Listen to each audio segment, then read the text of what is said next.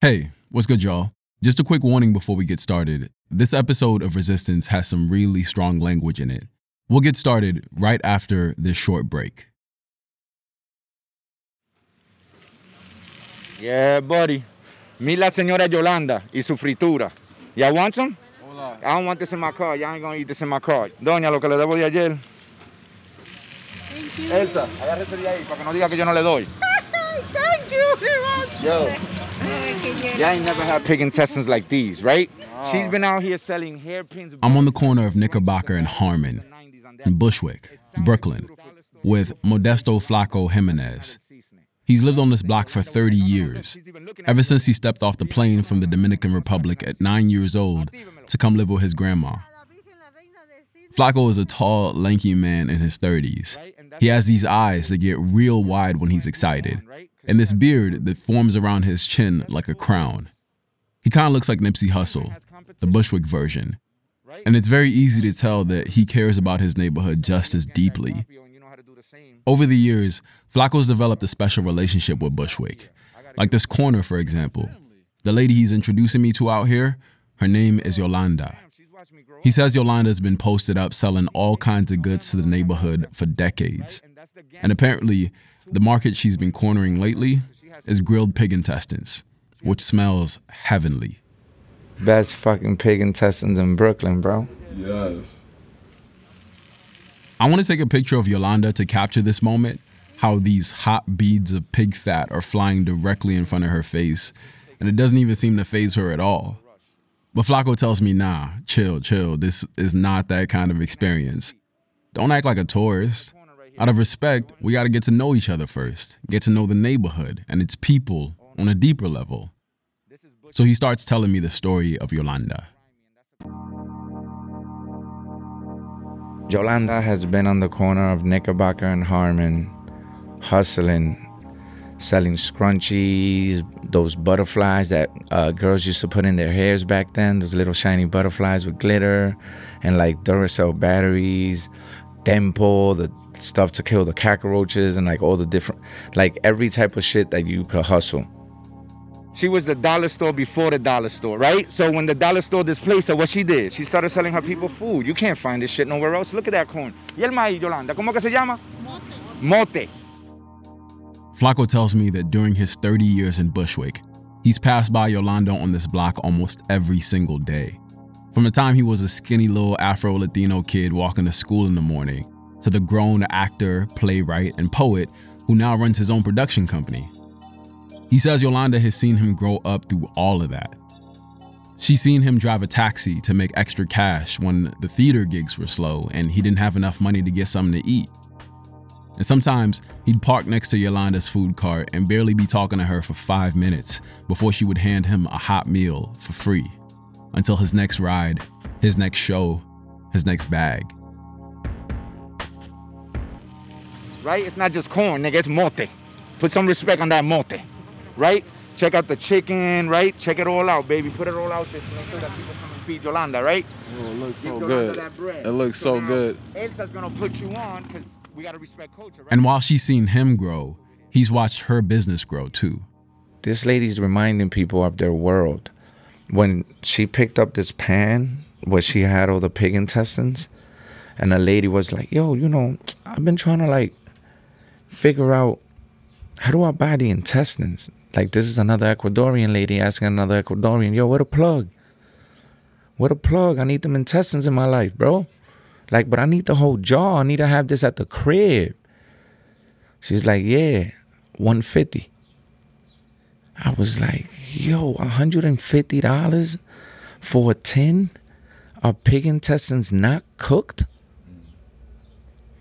Oh, that hustle real. Yolanda, I see why you moved on to the bigger hustle.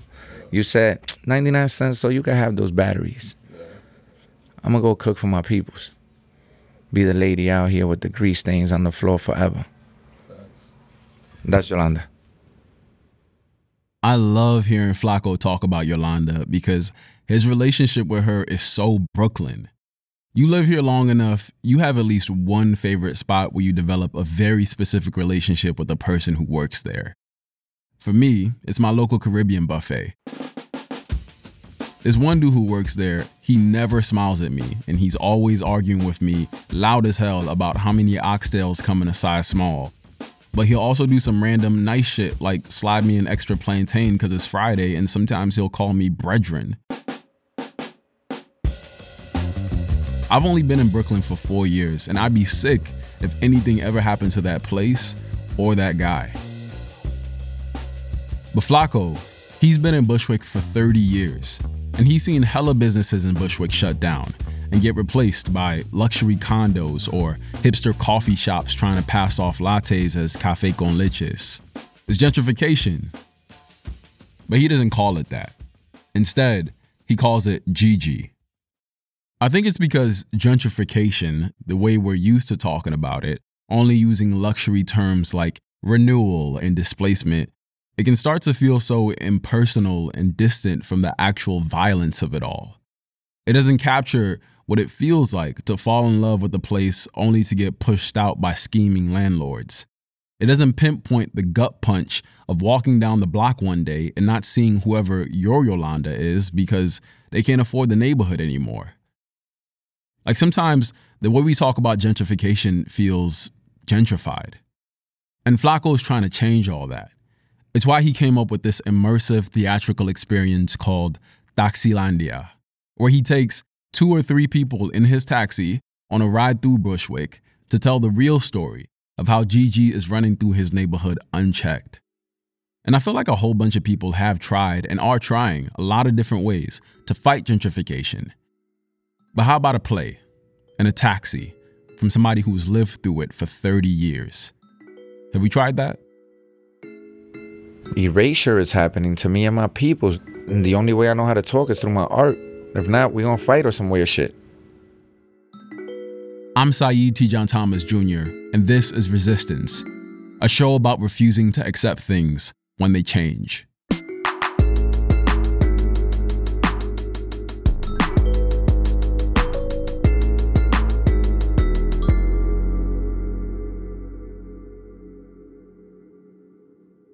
Okay, I see you splitting it up. I see you. That's what I'm talking about.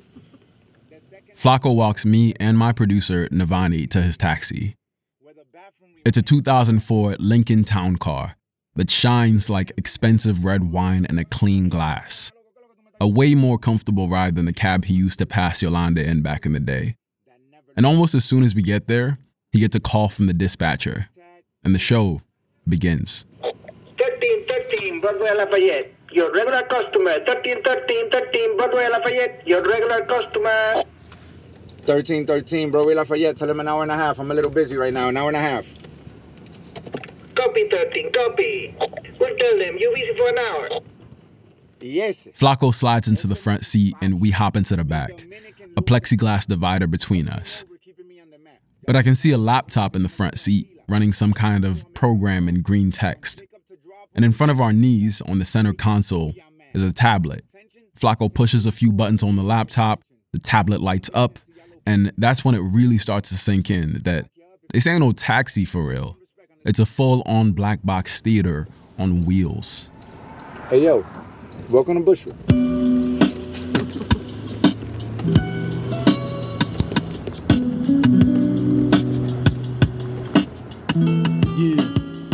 We pull out, and Flako is checking his mirrors, looking at the road, and at the same time performing lines from a script in his head.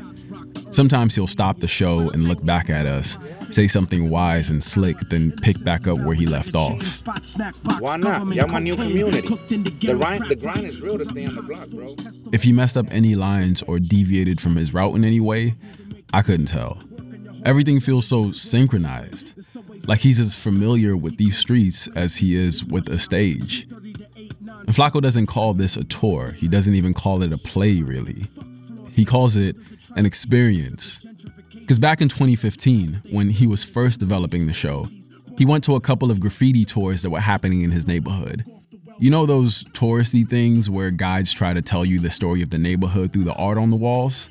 He says they took people through more developed parts of Bushwick, showing murals painted by artists from out of state, and they weren't taking people to the parts of Bushwick that had real graffiti. They weren't talking about what that culture really meant to the community.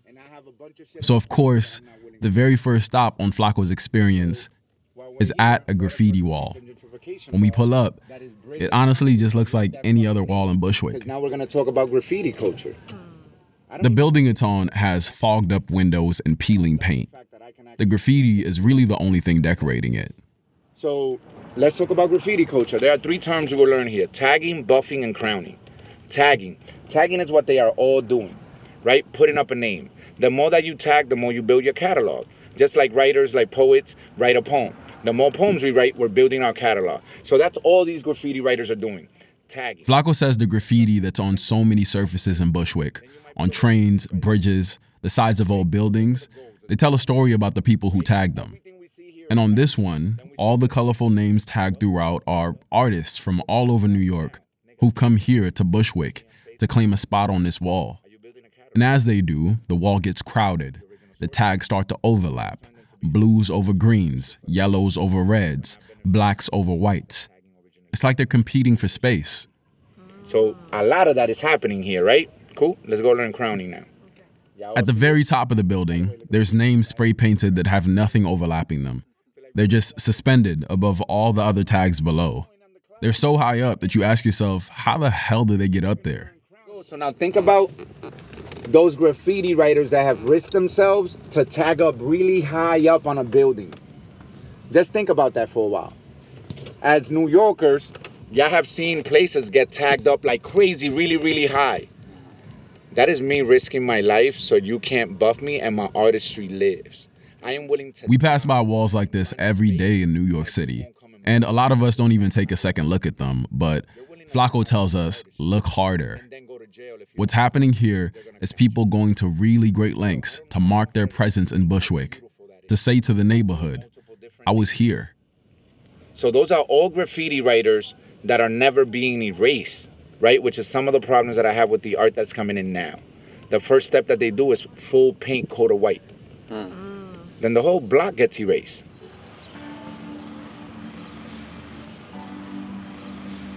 Now let's just take it in, right?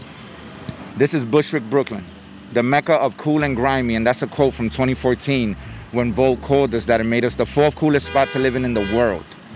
Mi nombre es Flako when I grew up here. Bro, I used to love to sell bootleg CDs right in front of McDonald's, right? It was easier than selling crack. That's a lie. Crack sells itself, baby. Let's not bullshit ourselves. Start looking at people's feet. Adidas, Puma, Nike, Adidas. No, Asics, actually. Those are the only ones that I'm like, oh shit, I haven't seen Asics in a while. So let's keep going. Let's go. We stop outside a neighborhood bargain clothing store, the kind of shop that sells sneakers like Vans, Converse, Pumas, affordable shoes. It's real nondescript and low-key. It's not the kind of place you think to walk into if you're not from the neighborhood, but it's the next stop on Flako's experience. He says in Bushwick, if there's any uniform, it's what people are wearing on their feet. And if you're not wearing the right thing, it's harder to blend into the community, especially as a kid. Flako learned that lesson the hard way when he moved to Bushwick in the 90s at 9 years old. His grandma wasn't worried about no uniform. She wanted him to get an education. That's why she brought him here in the first place. So instead of going to one of these neighborhood bargain stores and copping him something slight, she just got him some off-brand shoes from Payless. I come from DR. I have my chancletas. I have my dress shoes for church and whatever situation, funerals, parties, whatever it was. Those are the ones you put on. And I had the sneakers. Grandma had me right, bro. I'm like 7 pairs of Payless shoes. Like, I'm balling. Those were 7 bad days of school. Like, you don't show up with no Patrick Ewings or some Shaqs. Shaqs, I had the Shaqs. Bro, you do not. You gonna get picked on. Like, look at this nigga thinking he wearing Jordans. Yeah. Shaq made his money. We got traumatized. When I came to the States in the early 2000s, I was 1 year younger than when Flako came to Bushwick. But I was just as excited when I walked into class the very first day of school with my Shaqs and thought, the Shaq logo on the shoe is of Shaq dunking, just like the Jordan logo is of Jordan dunking. No one will notice. But of course people noticed in my school. The same way they noticed in Flako's. I was killing it in my mind, bro. Killing it, bro. Killing it, bro. Nice. Out here swaggity with my shacks. And then you see the pointings, and then you hear the words because you don't know the tongue. Mm-hmm. But you see the body language, and you see the smirks, and you see the pointing, and you're like, that shit's not good. I've done that in my country. That's not good. That body language, I know. I've been on the other side of that. You know what I'm saying? That's a fact. I mean, and it's not even for real. It's not even like people whispering about. They will straight up tell you. What are those? Where you think that's the new term? I guess these young bucks is using. Like we were using rejects. Like we were like, oh, look at this nigga rocking rejects. Yeah. I didn't know that. I had to knock on my neighbor's door, bang, bang, bang, bang, and be like, Lisa, ¿qué es un reject? She's like, show me your sneakers. I'm like, oh shit. I knew I fucked up. I was like, damn, grandma. Then I had to argue with grandma. We're like, I'm not going back to school. Flako could have kept wearing the shacks and toughed it out. I mean, they're perfectly fine shoes. But I think he made the same calculation I did when I came to America. If Bushwick is supposed to be home now, he can't have the people here seeing him differently than he sees himself. He can't be a joke, or else he'll always feel like an outsider here. His grandma heard him out, and she went and bought him a pair of Vans from the bargain store around the corner. Something in that $30 to $100 price range that cost the same as Shaq's, but carried none of the shame. Flako started to blend in more at school. Bushwick started to feel more like home. Back in the 90s, Bushwick was home to a lot of gangs. Bloods, Crips, the Nieta Association, and the Latin Kings all had a major presence out here. And Flako says that's one of the reasons his grandma was so strict growing up. In elementary and middle school, she'd calculate just how far each school was away from home. 5 minutes, 10 minutes, didn't matter. He had to come directly home with no stops. Or else. Grandma didn't play, bro. Grandma knew her son was already a drug dealer, so her grandson wasn't going to be that. She already saw the paths, and she was like, nah, not you. It doesn't take you that long to get home after the bell rings. You should have all your stuff in your... So why is your stuff laying around? Why were you 3 minutes late today? You telling me it took you that long to put everything in your bag? Okay. I'm going to make sure I ask the teacher. Don't worry about it. But even as a kid, Flako was always going to do his own thing. He started coming home late after school. Not because he was banging, but because he was going to yoga class every day in his neighborhood. He went for a week straight. And for a week straight, his grandma whooped his ass. He says at some point she must have got tired of hitting him because she took a day off work and went down to the class to check if he was actually telling the truth. And when she pulled up, there he was, doing downward-facing dog or something in a classroom with a bunch of other kids. He wasn't a gang member. He was just weird. Her grandson really was getting his ass whooped for yoga, like he said. So she let him develop his other interests, like swimming and writing and theater. She started opening up to letting me do after school shit like the cadets and like all this shit that gave me moments outside of the house, but safe and secure. It meant more freedom. Yeah. And then that's when you join the gang. The Latin Kings intrigued me because them niggas had Bibles and books, and that blew my mind. Like 6 inches type of shit, thick book of lessons and all Latino focus, when everything I'm being shown in school is white or us being hurt. And these lessons spoke godliness of us and like all the powers and connecting me to like Virgin Islands and like Puerto Rico and like Jamaica and all of us in unity and 5 points and like shit that I haven't forgotten. Respect, honesty, unity, knowledge, and love. I'm like, I want all that. Some of this shit crazy, but some of this shit dope. Flako says it was rare to grow up in Bushwick in the 90s and not join a gang because there was a real need to click up with people who looked like you so you could provide for each other, especially when there were so few resources available in the hood. And the cops were constantly snatching people away during that era of broken windows policing in New York. He says the Latin Kings would sometimes bail their members out of jail. Other times, they would help dudes make rent at the end of the month, put money on people's books, The yellow and black colors of the Kings had real power in Bushwick back then. They made people proud to be Latino, and they were respected for it. So when Flako's grandma found out he joined, she was upset because she knew it was dangerous. But she told him if he was going to do it, he should live up to the best qualities the Latin Kings had to offer. There was this one day at school he noticed some kids getting picked on, and he decided to do something about it. So he sent word to all the non-affiliated kids he could. He told them, start wearing yellow and black to school. And I want all of y'all, third period on this floor. We're just going to stay there the whole period. The black then starts thinking that, wait, are there 300 Latin Kings in this school now? Nah. We just all decided to wear the same colors today. Every Tuesday, third period, yellow and black, third floor. Outspread. You don't got to say nothing else. Outspread in the community that, yo, you seen the Kings on the third floor, bro? Them niggas is deep. How did you think of that? Like, that's so... Numbers, bro. What you mean? West Side Story.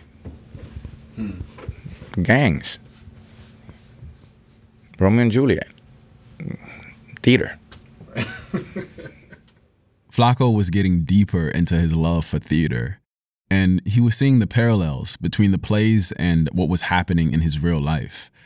The high school Flako went to, Bushwick High School, had a lot of gangs there, so the school didn't always feel safe. And when he would leave school, he'd hear about shootings and stabbings and all the other foul shit poverty makes people do to each other. So the streets didn't feel all that safe either. But there was one place that young people in Bushwick could go to leave all that behind. It's the next stop on our ride. Not a business, a home. This is El Puente Bushwick, built in 1992. Project living during the 90s was treacherous. Gang life reigned supreme, but El Puente was never to be messed with, bro. The OGs knew that was a safe haven, even for their kids to learn. I'm talking about math, science. Need a hookup with a resume? Like, they got you. Real help, yo. Look, I told Shy about... El Puente is this beautiful building in the shadow of this large cathedral. Its walls are painted in this warm, comforting yellow, and on top is a mural of people's faces.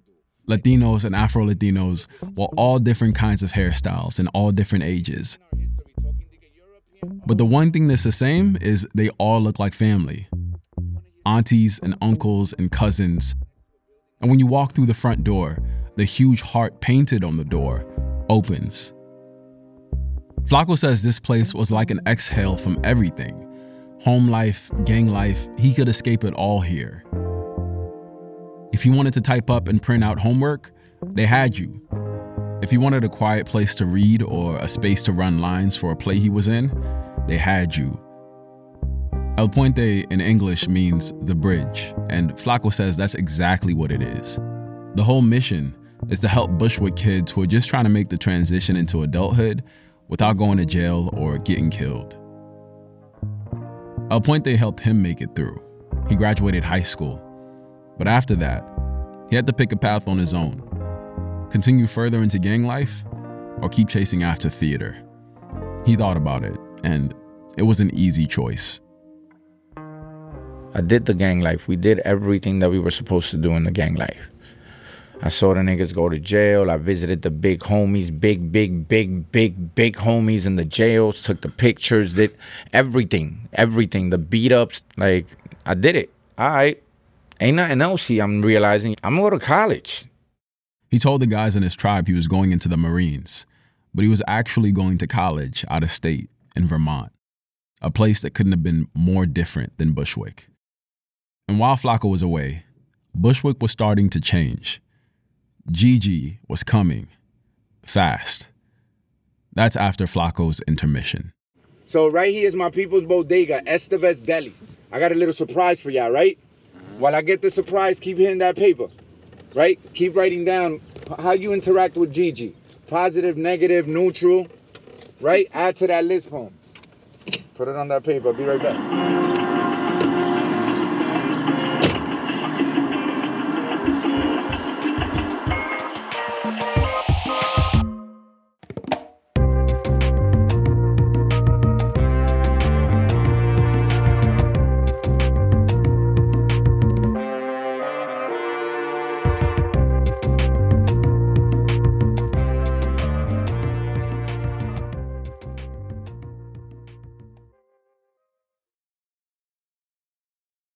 What's good, y'all? Welcome back. So during the intermission, Flako has been grabbing snacks in the bodega. It's called Estevez Deli. And after a few minutes, he walks out with the owner. Word. They got it all, bro. They got everything. You got everything you need. The chips, the waters y'all drinking. Meat. He tells me he does this every ride, making sure a portion of whatever money he's making from these rides goes back into the community businesses, even if it's just $5 here and there. He knows that one of the most important things you can do to at least slow down GG is spend money at local places like these. Flako hands my producer Navani and me 2 black plastic bags filled with water and the saltiest chips I've ever tasted in my life. Rap snacks. Navani gets the Cardi flavor. I get Biggie. Biggie and Cardi's are the best. Flako's main purpose in his Taxilandia theater experience is to get people to invest in the stories of Bushwick's residents. People like this dude, Joseph Estevez, the owner of the bodega. Nice to meet you. How long you been open? We've been here for about owning the store for about 8 years. 8 years. Wow. Yeah. So you seen the neighborhood change too? I've always been around. I've been always living around here. Mm-hmm. And Hey, yo, we bought the store. now check it out. Give him one line of what this was during the 90s, It was bad. right? It was real bad. We turned it into something good. Right? Yeah. Like we did what we had to do negative and turned all of that shit into goodness, Yeah. right?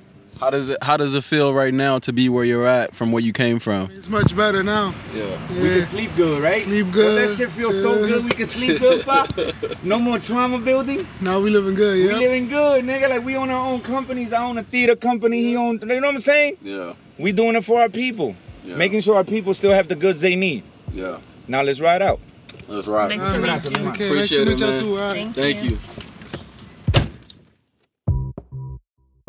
In the early 90s, Flako and Joseph and many Bushwick residents who were born here or had been here for a very long time, they were just trying to survive. New York City as a whole had almost gone broke a decade or two before, and certain neighborhoods in all 5 boroughs were going through serious neglect. Bushwick back then looked like abandoned buildings, vacant lots, a lack of jobs, a serious recipe for struggle. And at some point in the middle of all that, landlords start knocking on doors, offering cash. And while Flako was away at college, he got a call from his grandma. She said somebody came to their door. The landowner did the knock on the door and was like, yo, we got $25,000 for you. And she called me up like, yo, they telling me I can move out and they gonna give me $25,000. And we don't pay much. We got rent control so we could get somewhere else. I'm like, no, you signing your rent control out of here. Like, you bugging. Nah, grandma, you bugging. Ain't no cheap apartments like that. Say his grandma took the deal. She'd have $25K, but she'd also have a problem. She'd be giving up her right to pay the same low rent she'd been paying since she got to Bushwick.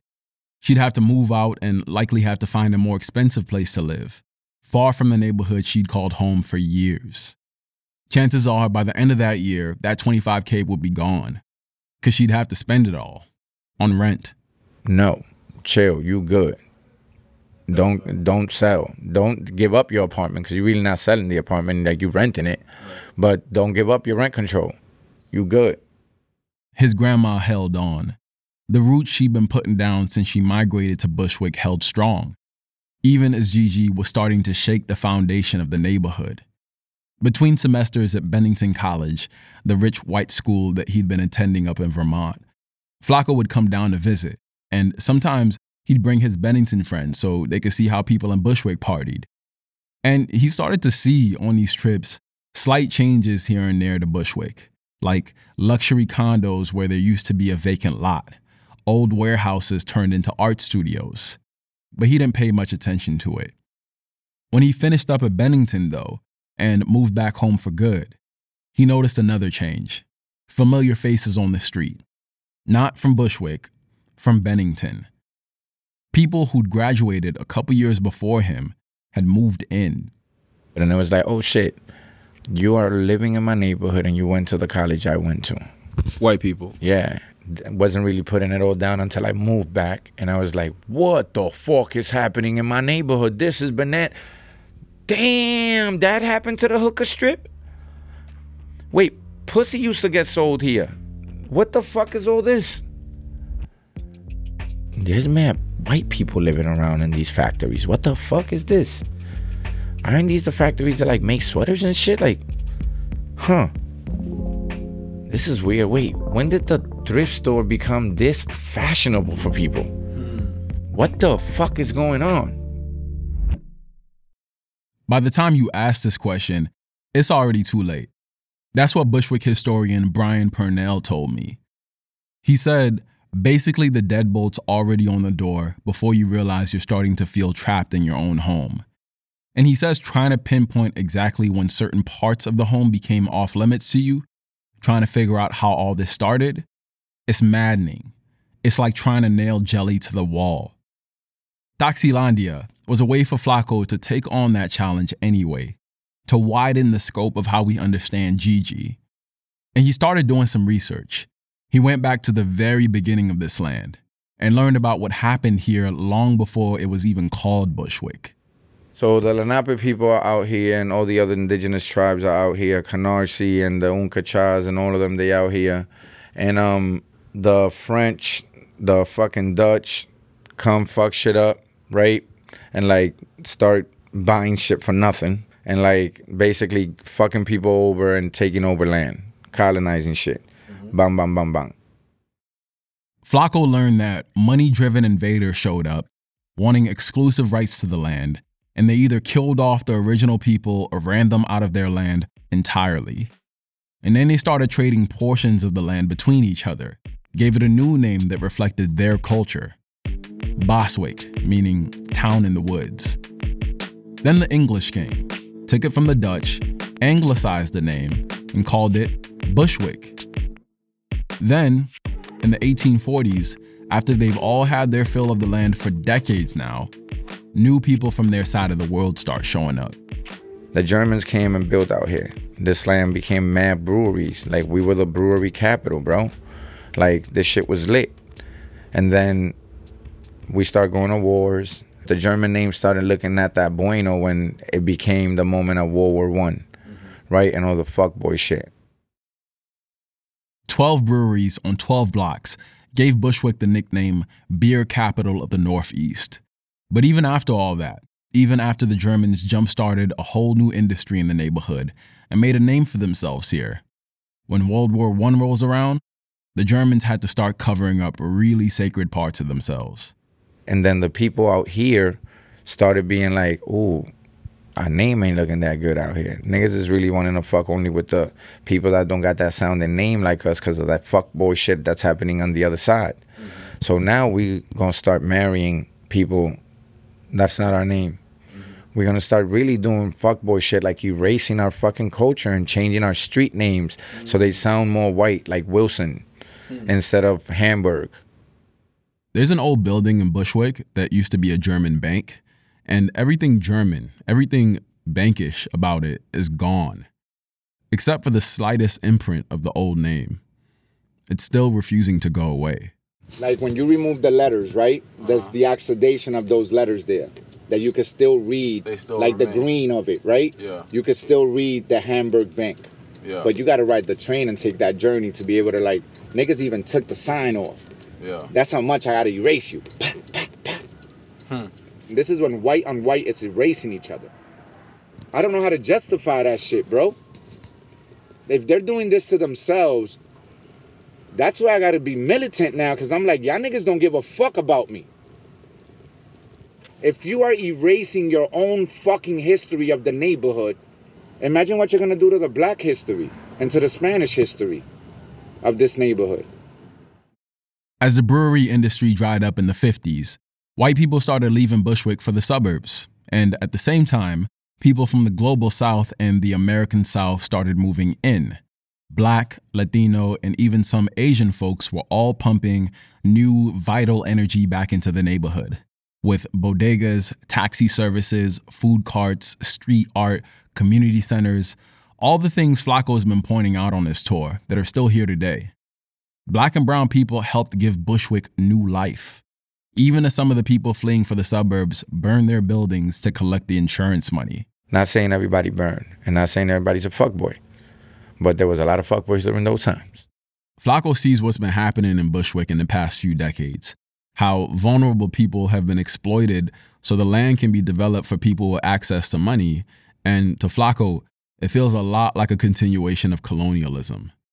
They're violent in different ways for sure, but low-key, Gigi and Coco are cousins.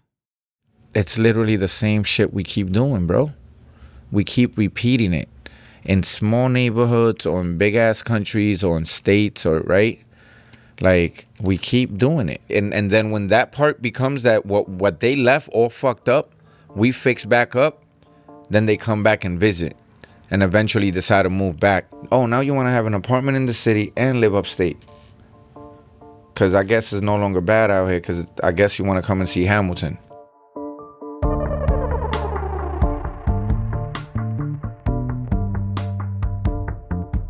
As a transplant to New York City, it's hard not to feel kinda fuckboy adjacent.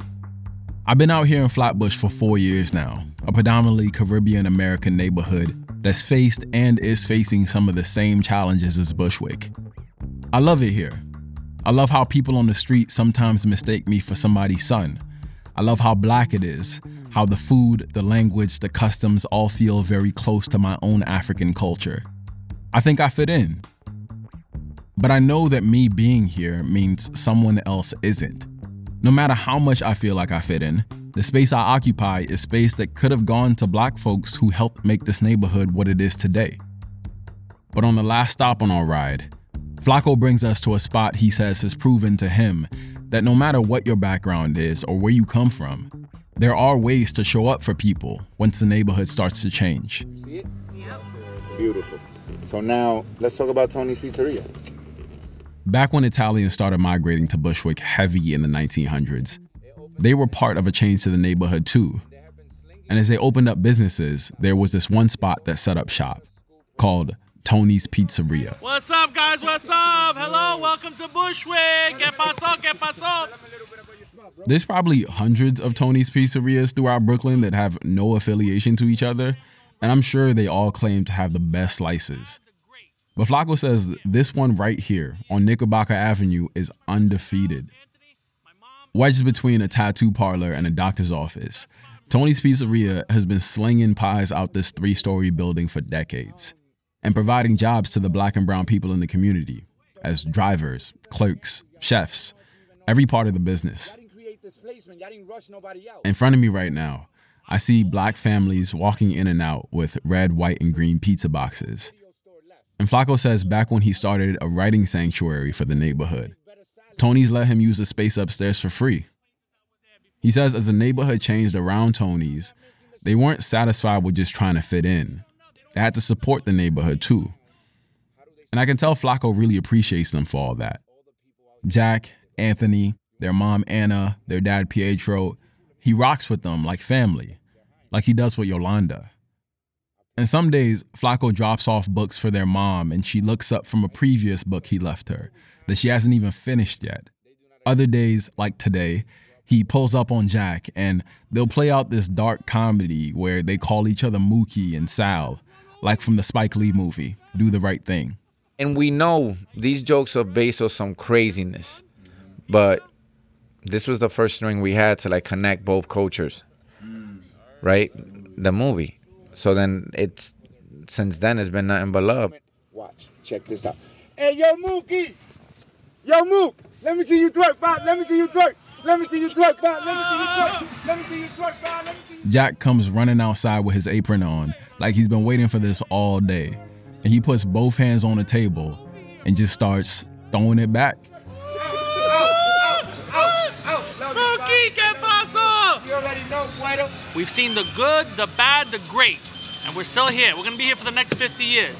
Best spot in Brooklyn. Stop by. Before seeing Bushwick through Flako's eyes, my only relationship to this place was partying. On Saturday nights, the parties would be at this old warehouse turned into a club. The kind of place that was probably a factory once, or a brewery. And it always felt kind of weird to be dancing in this shell of what this neighborhood used to be. But I felt like Bushwick was probably a place that had lost to GG a long time ago.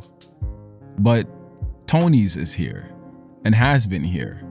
So has Estevez Deli, El Puente, Yolanda, Flako. So much of what Bushwick used to be still is. The moment we say that a place is lost is the moment we erase the people who are still fighting to remain. And when Gigi realizes that nobody's checking for those people anymore, that's when a place is really lost for good. It's like the graffiti wall Flako took us to at the very beginning of this ride. Blue and red, right? If you look below on the P, there's an orange and purple. In between the P and the A, there's a pink and purple. Even though there are hundreds of tags crowding each other on this wall, and there's new tags being thrown up all the time, being able to see the tags underneath other ones, blues under greens, reds on whites, browns over oranges, these artists have figured something out.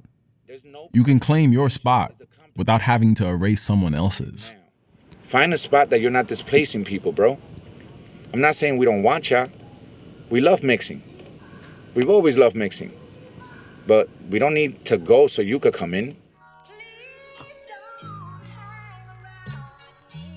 1313 Broadway Lafayette. Your regular customer again. 1313. Damn, that nigga waited all this time, bro. Customer again. You ready for them? Yeah, I got you, bro. We're in Lafayette. 1313, bro. We're in Lafayette. I got it in 5 minutes. I'm gonna be right there. You heard? 13 buildings, 7-story high. But oh boy, do they let it fly. And there we have it. I remember the first time I gave someone $1.50 and they blood hit me. I was drunk, pissy, screaming, boy, don't fuck with me. Thank you so much for listening. So we're going to take a break now to rest a little bit and then get back to work on new stories for y'all. And we'll be back at the start of September. But in the meantime, please go back and listen to any of the Resistance episodes that you've missed or the ones that you loved, share them, all that. This episode of Resistance was produced by Navani Otero, WJ Sunday, Bethel Habte, Salifu Cisse Mack, and Aaron Randall, and hosted by me, Saeed Tijan Thomas Jr. Today is Navani's last day, and I just want to say, thank you so much, homie, for rocking with us and producing this story. Best of luck with all the other awesome stuff you're going to do in the future. Our supervising producer is Sarah McVie. We were edited by an all-star team: Jorge Just, Brendan Klinkenberg, Lynn Levy, and Lydia Paul-Green. We had invaluable historical input from my mans, Dr. Brian Purnell. Thank you, Brian, for schooling me on GG. Mixing, scoring, and magic by Catherine Anderson. Thank you, Catherine. Additional scoring and theme by Bobby Lord. Our music supervisor is Liz Fulton. Original compositions by Drea the Vibe Dealer and Taji Mack. Fact-checking is by Rosemary Ho. Our show art is by Darian Burks of the Stuyvesants. Credits music, what you're listening to right now, is My Block by Joel Ortiz and Apollo Brown. A special thanks to Flako's team at Taxilandia, Sandra and Reuven. Be on the lookout for Taxilandia in your city too. They come in. And thanks also to Rose Rimler, James Top, and Adam Suerte. If you enjoyed this episode, as always, tell a friend about it. We'd really appreciate it. And you can find me on Twitter at SaeedTTJ. You can follow us on IG at Resistance Podcast. Resistance is a Spotify original podcast and Gimlet production. All right. See y'all soon. I wonder who I left outside that might have got shot. Yeah. Real easy, real careful. Walk lightly through my hood. Word up.